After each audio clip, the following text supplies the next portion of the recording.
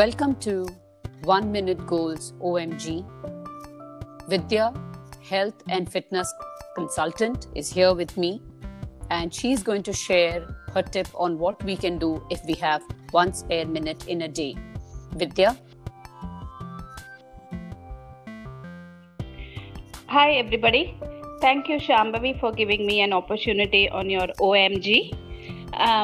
Coming to 1 minute, I want to talk about the importance of keeping hydrated. Everyone now know that we need to be well hydrated. Summer is also there, and our body needs a certain amount of water, and it is extremely important.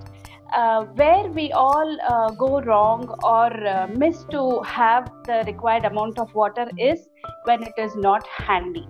So in my 1 minute goal, I would suggest people to take a minute in the morning and fill 3 or 4 bottles of water and place it in handy for them wherever they are, in their living room or wherever they are. So that will make them forcefully to take the water and drink. Many a times we become lazy, or we don't feel the thirst because of sitting in the air condition for longer time, and we miss to have water.